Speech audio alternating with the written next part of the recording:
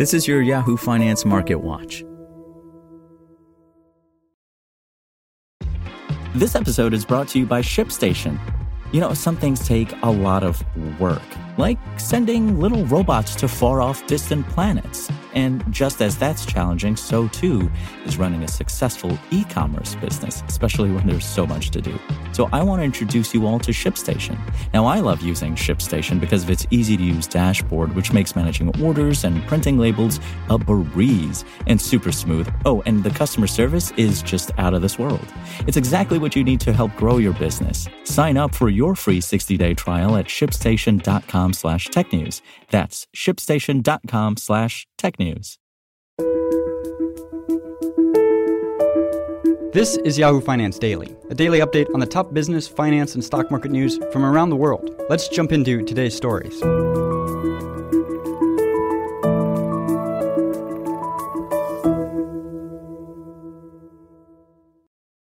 Stocks closed Thursday's session mixed, with the Nasdaq falling 0.6%, the S&P 500 losing 0.1%, and the Dow closing up less than 0.1% in a modest stall out from this summer's stock rally.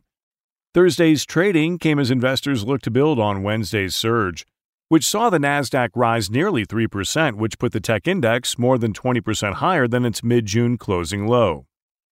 More data out Thursday morning, however, suggested some inflation pressures in the economy are cooling. The Producer Price Index, or PPI, for July showed prices fell 0.5% from the prior month, a big surprise relative to expectations that this report would show a 0.2% increase in prices. On Wednesday, the Consumer Price Index showed there was no change in consumer prices from June to July, with prices in July rising 8.5% over the prior year, less than expected. Core producer prices rose 0.2% in July, less than the 0.4% that was expected. Producer prices registered an encouraging deceleration in July as energy prices lost steam and core input price pressures moderated after ramping up in June, said Mahir Rashid, U.S. economist at Oxford Economics. In annual terms, headline PPI inflation cooled 1.5 percentage points to 9.8%, the slowest pace since October, while core PPI inflation eased 0.6 percentage points to 5.8%, the slowest pace since June 2021. July's inflation data also comes as energy prices continue to moderate across the economy, with the average price of a gallon of gas in the U.S. falling below $4 a gallon for the first time since March on Thursday, according to data from AAA. Wednesday's CPI data showed the price of gasoline fell 7.7% from June to July. On June 11th, the average price of a gallon of gas topped $5 nationally. The price of WTI crude oil, the U.S. benchmark, gained over 2% on Thursday to $94 a barrel. Earlier this week, WTI had traded below $89. Data on the labor market showed initial jobless claims rose again last week to 262,000. Initial filings for unemployment insurance have been steadily rising through the summer, suggesting to some economists the labor market is softening amid the Federal Reserve's interest rate hikes. The July jobs report, however, surprised last week as 528,000 jobs were added to the economy, and the unemployment fell to a new pandemic low of 3.5%.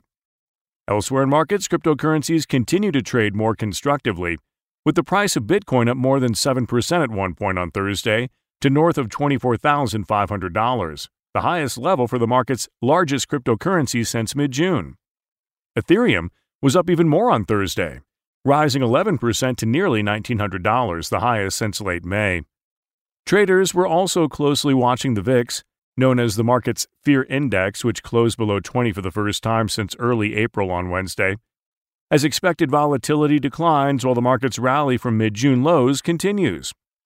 The VIX traded back above 20 on Thursday, though remains depressed relative to levels seen earlier this year. On the earnings side, shares of Disney were in focus following an earnings report out Wednesday that topped expectations. Shares of Disney gained more than 4.5% on Thursday.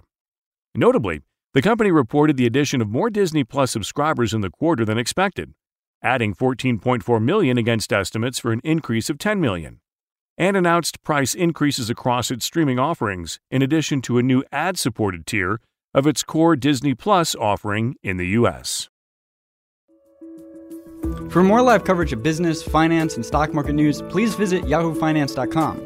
We'll be back tomorrow morning with your daily update. So until then, thanks for listening.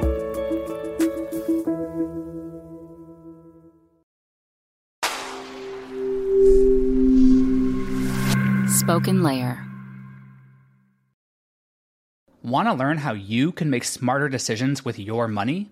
Well, I've got the podcast for you. I'm Sean Piles, and I host NerdWallet's Smart Money Podcast.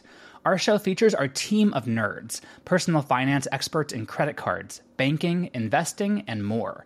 And they'll help you make the most of your money while cutting through the clutter and misinformation in today's world of personal finance. You'll get clarity on strategies to help you build your wealth, invest wisely, shop for financial products, and plan for major life events. Listen to NerdWallet's Smart Money Podcast wherever you get your podcasts.